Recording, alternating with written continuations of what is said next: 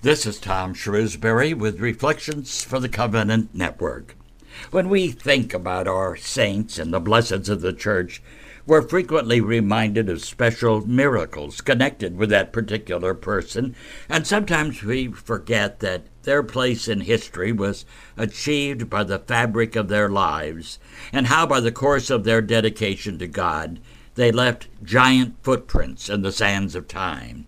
And those footprints over the years have blossomed into giant oaks. And when one looks back on their lives and the obstacles that they were able to overcome, well, perhaps that's where the miracle happened. Today I want to tell you the story of such a man, but in his case, his story actually has its beginnings way before he was even born. You see, we have to go back in our history to that period right before the Civil War, when not everyone was free, and certainly not one of our proudest moments. Our story actually has its roots in the state of Missouri. The daughter of a well-to-do plantation owner was to be married, and naturally the bride's father wanted to give the couple a special wedding gift. So he selected perhaps a half a dozen of his slaves to be used on the farm his son-in-law-to-be had purchased, not far from Hannibal, Missouri. One of the slaves was a 16-year-old girl named Martha Jane Chisley, who was separated from her parents as part of the gift never to see them again. And so, after the wedding, the young couple, along with all the newly acquired possession and slaves, headed westward to the farm the newly married couple had just acquired. Now, I must mention that this young couple were Catholic, and their new farm's property border was right next to another Catholic farmer who also had slaves. And while the slaves were treated well, or at least as well as slaves could be treated, their owners were also concerned in providing for their religious training, and consequently they arranged for baptisms and other Catholic services by a traveling priest. Well, on the farm adjoining the couple's farm was a hard-working slave named Peter Paul Tolton, who incidentally was named after the priest who baptized him. Well, Peter Paul, while he was a hard worker, could neither read nor write, but he was intelligent and practiced his Catholic faith. Since the farms adjoined, he made the acquaintance of Martha Jane in an unusual way. A young black slave had collapsed, and she was trying to help. Seeing the difficulty, Peter also tried to be of service, but the young boy died anyway.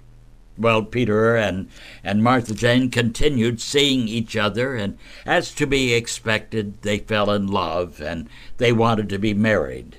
Now, this initially seemed to be a problem because they had different owners. However, the problem was solved when the two owners reached an agreement that they could be married and live together as husband and wife, with each continuing to work for their own, what was then called their own master. So the arrangements were made for the two slaves to be married in the Catholic Church in Brush Creek, Missouri. Martha Jane was just 18 years old. In the years that followed, they would have 3 children. The first would be named Charlie, who would never be healthy, followed by another boy a year later, in 1854, who would be named Augustine John Tolton. Augustine after his grandfather on his mother's side, and John after the patron saint of the priest who baptized him. Well, as you can imagine, these were dangerous times, and of course slavery was the big issue, and the battle lines had been drawn. The dreaded war between the states it was no longer a possibility but a reality. There had been groups favoring freedom for all, and they were called the abolitionists, and they became the targets of the slave owners. Well, the Underground Railroad had started, and there had been the Dred Scott decision in 1857, in which the Supreme Court ruled that people of African descent imported into the United States and held as slaves, or their descendants, whether or not they were slaves, were not protected by the Constitution and could never be U.S. citizens. And that is, in essence, well, slaves were personal property and could not be taken away from their owners without due process. Well, maybe they couldn't be taken away, but they could escape by the Underground Railroad to freedom in states not recognizing slavery.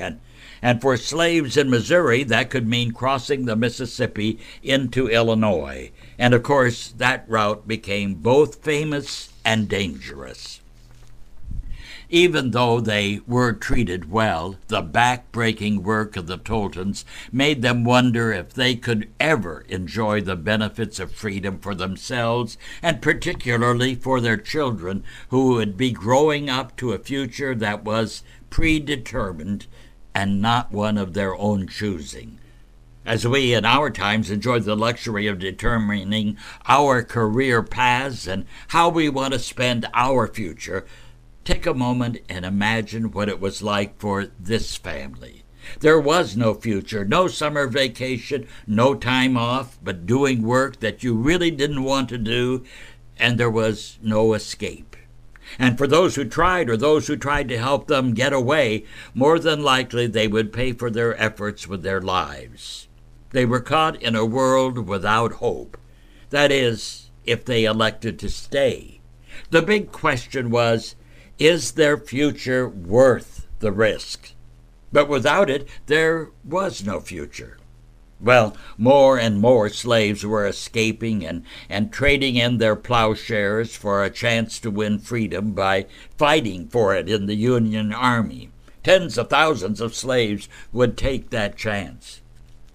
And for those who helped slaves escape, well, many were killed or hung on the spot. Boycotts were encouraged for those towns across the river where slaves were free, like in Quincy, Illinois.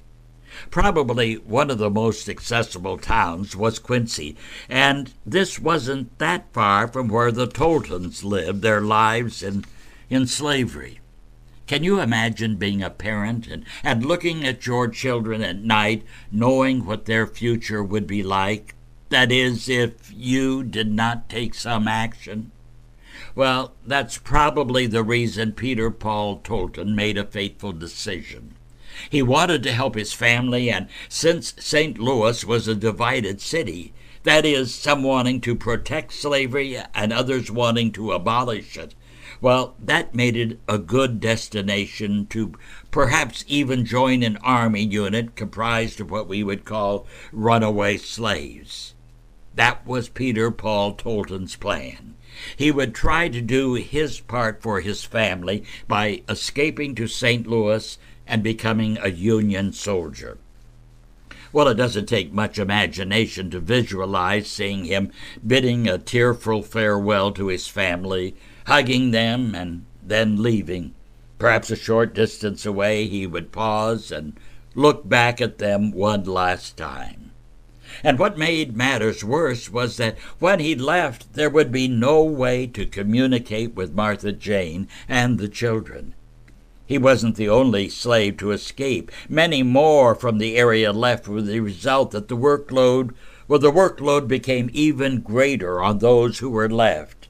And this work was practically from daybreak till sunset.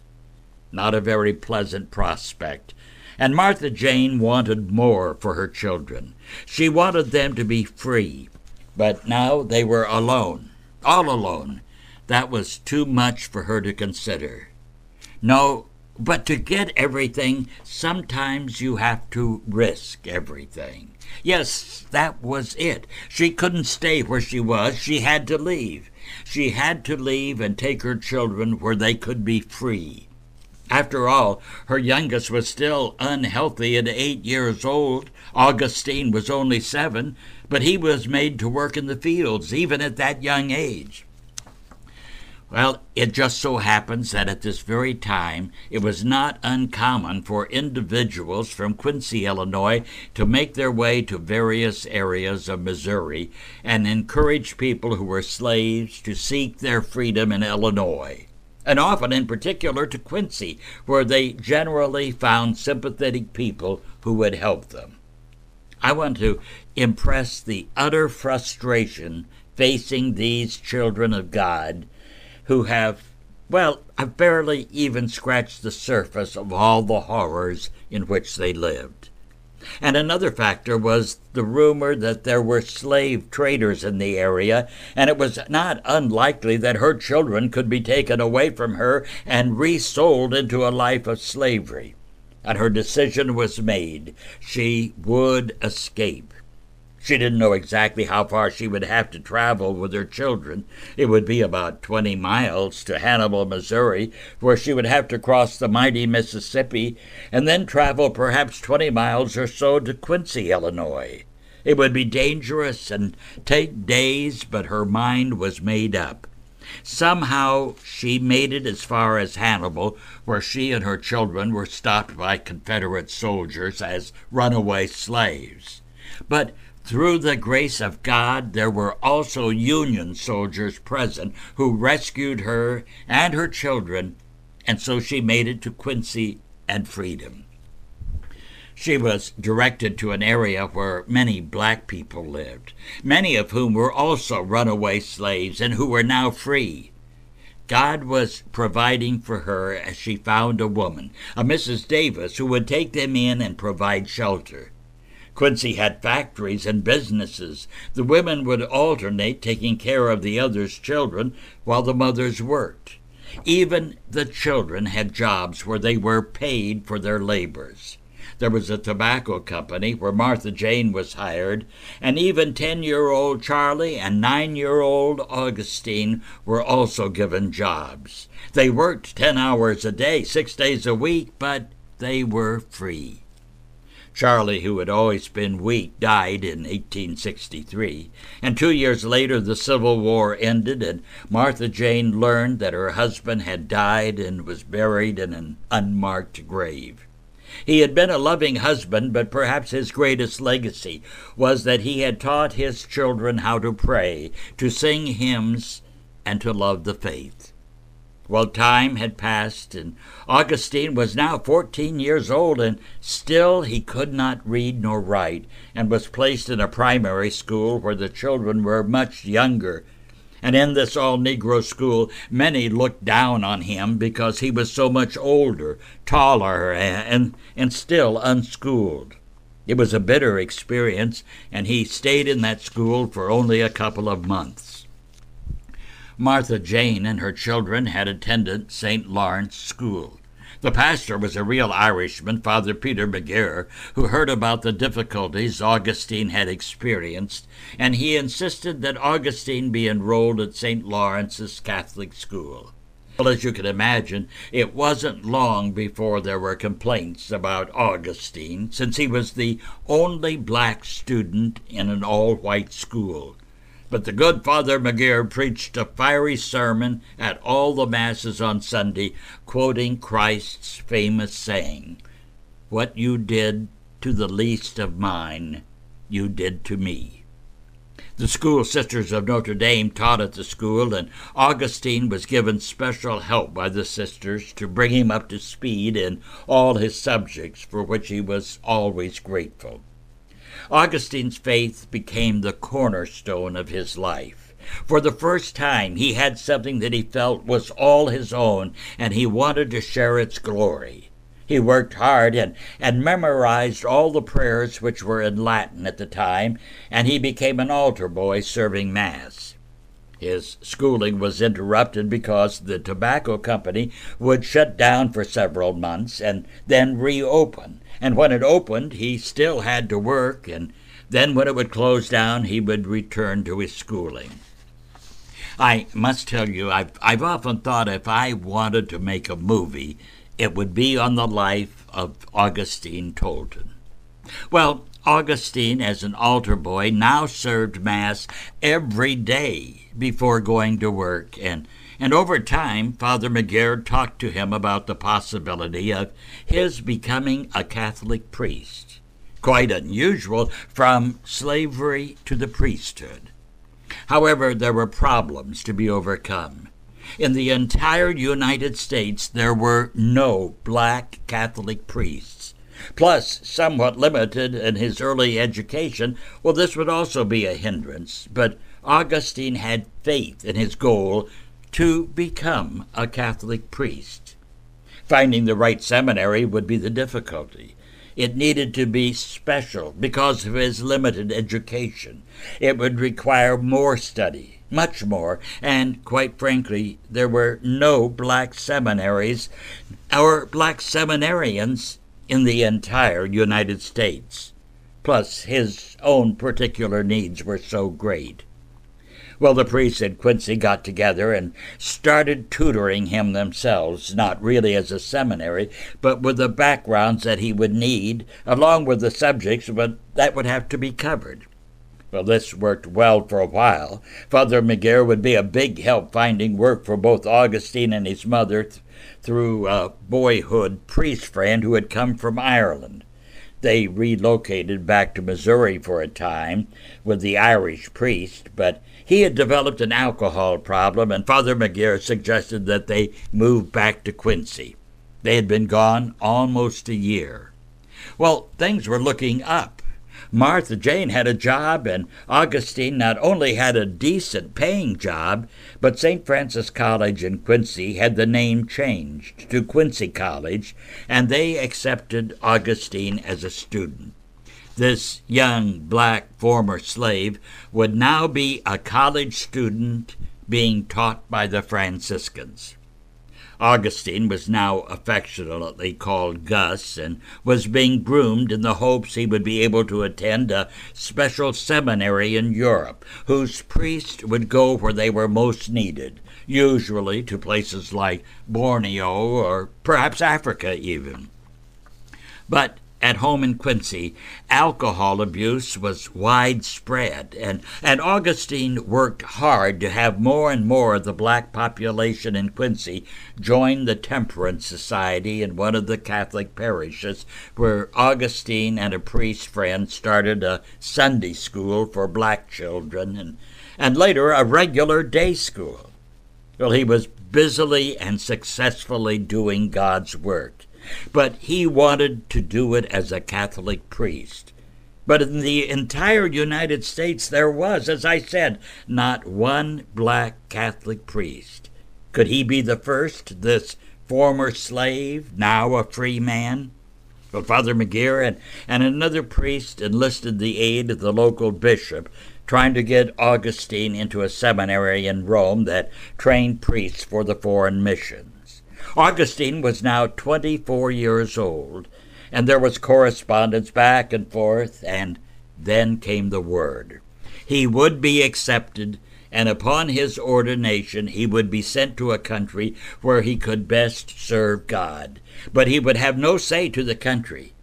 Presumably it would be in Africa, where priests were badly needed at the time, and so on the 15th of February, Augustine left for the Eternal City. 6 years of hard work lay ahead of him as he shared his studies with men from around the world, including Africa. And for the next 6 years, Augustine would be referred to as Gus. In August of 1885, Augustine was ordained as a subdeacon and ordained as a deacon in November, and early the following year, Augustine Tolton was told he would be ordained a priest in the Catholic Church on Holy Saturday of that year in the Church of St. John Lateran on Holy Saturday at the age of 31. The day before the ceremony, Augustine received his assignment. He would not be going to Africa as he had thought. He was needed someplace else. He was needed to serve in the United States of America and would become the first ordained Catholic priest in America, and was assigned to the Diocese of Alton, Illinois. Cardinal Simeoni told him that he had been selected to be assigned to Africa, but that he, the cardinal, personally had rejected the appointment for, in his own words, "America has been called the most enlightened nation in the world. We shall see if it deserves that honor. If the United States has never before seen a black priest, it must see one now. And so Augustine Tolton would now and forever be known as Father Augustine, or Father Gus as he was often called. Father Augustine celebrated his first Mass on Easter Sunday in no less a church than St. Peter's Basilica. An interesting sidelight, the one-time slave now spoke Italian so fluently that someone attempted to recruit him for the Italian army. But now he was on his way home to the United States. His old friend Father McGeer arranged a hearty welcome and chartered a railroad car to meet Father Augustine in Springfield, Illinois, for his return to Quincy, where a huge crowd greeted the newly ordained priest. While hundreds of people were waiting to greet him on his return to Quincy, his first act was to embrace his mother, who had so carefully nurtured his faith. And so Father Augustine began his priestly service as a pastor of an all-black church, while a neighboring priest friend kept a record of the wonderful accomplishments of this holy and dedicated man who kept the church full on Sundays, complete with a choir consisting of both black and white parishioners. He was busy and a devoted pastor who attracted both whites and blacks to his confessional, which was quite a feat considering the slavery issue, and now whites were confessing their sins to a black priest.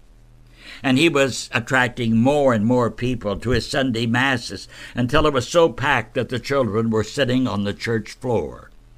This could not be viewed so favorably by a few other pastors who were losing parishioners to the new priest, whose sermons were inspiring. They were encouraging whites to stay away and go to their own parish.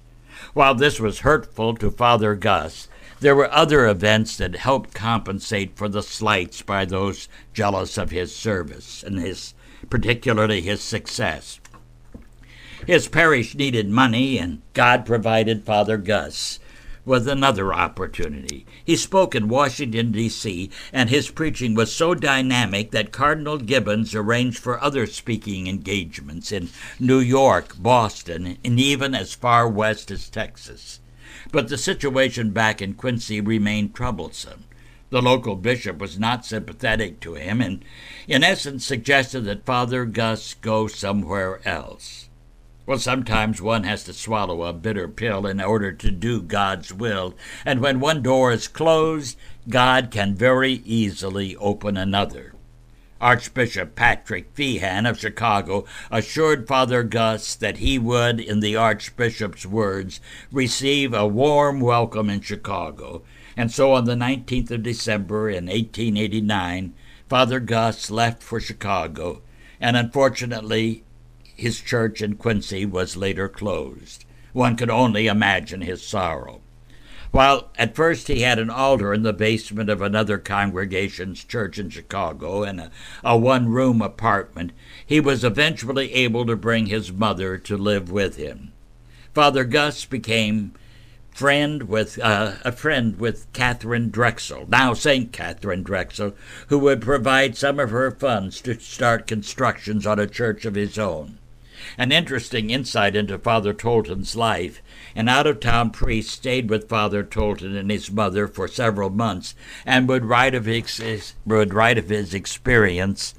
They'd lived in a poorly furnished but clean house. A kerosene lamp stood in the middle of the table covered with an oilcloth, and on the wall hung a huge black rosary. As soon as the evening meal was over, Father Tolton would rise and take the rosary from the nail and kiss the crucifix reverently. We all knelt on the bare floor while the black priest in a low voice led the prayers with deliberate slowness and unmistakable fervor. It was obvious to all that Father Gus was beginning to suffer physically from all the activities he was trying to undertake. One had only to watch his zeal and dedication and hard work. Father Augustine expended every day, all of the energy, all of the efforts, and all of the breaths that were in him. And as the days blended into months, one had only to look at him and see how his hands shook as they held the sacred host for communion. He wasn't that old. He was only 43, but his dedication, his fervor to do God's will, and his untiring efforts to serve God made him appear much older than his years. One is only to remember that he started working at the age of 7. On a Friday in July of 1897, the weather in Chicago was blistering hot. He was returning from a retreat and had just left the train depot when he collapsed and was rushed to a hospital where he died a short time later. He was only 43 years old. More than 100 priests were in attendance at his funeral, and true to his wishes, he was buried in Quincy, Illinois. Though the years have passed, the holiness and life of Father Augustine Tolton lives on as a shining example of one man's love and service to God. We will not forget this heroic servant of God. At the beginning of March in the year 2010, Francis Cardinal George of Chicago announced that the Archdiocese of Chicago was introducing Father Augustine Tolton's cause for canonization as a saint. It is said that his work, spirit, and legacy resonates throughout the diocese, particularly among Black Catholics. For those who have special needs, don't forget Father Gus. He surely stands close to the throne of God. This is Tom Shrewsbury with Reflections for the Covenant Network.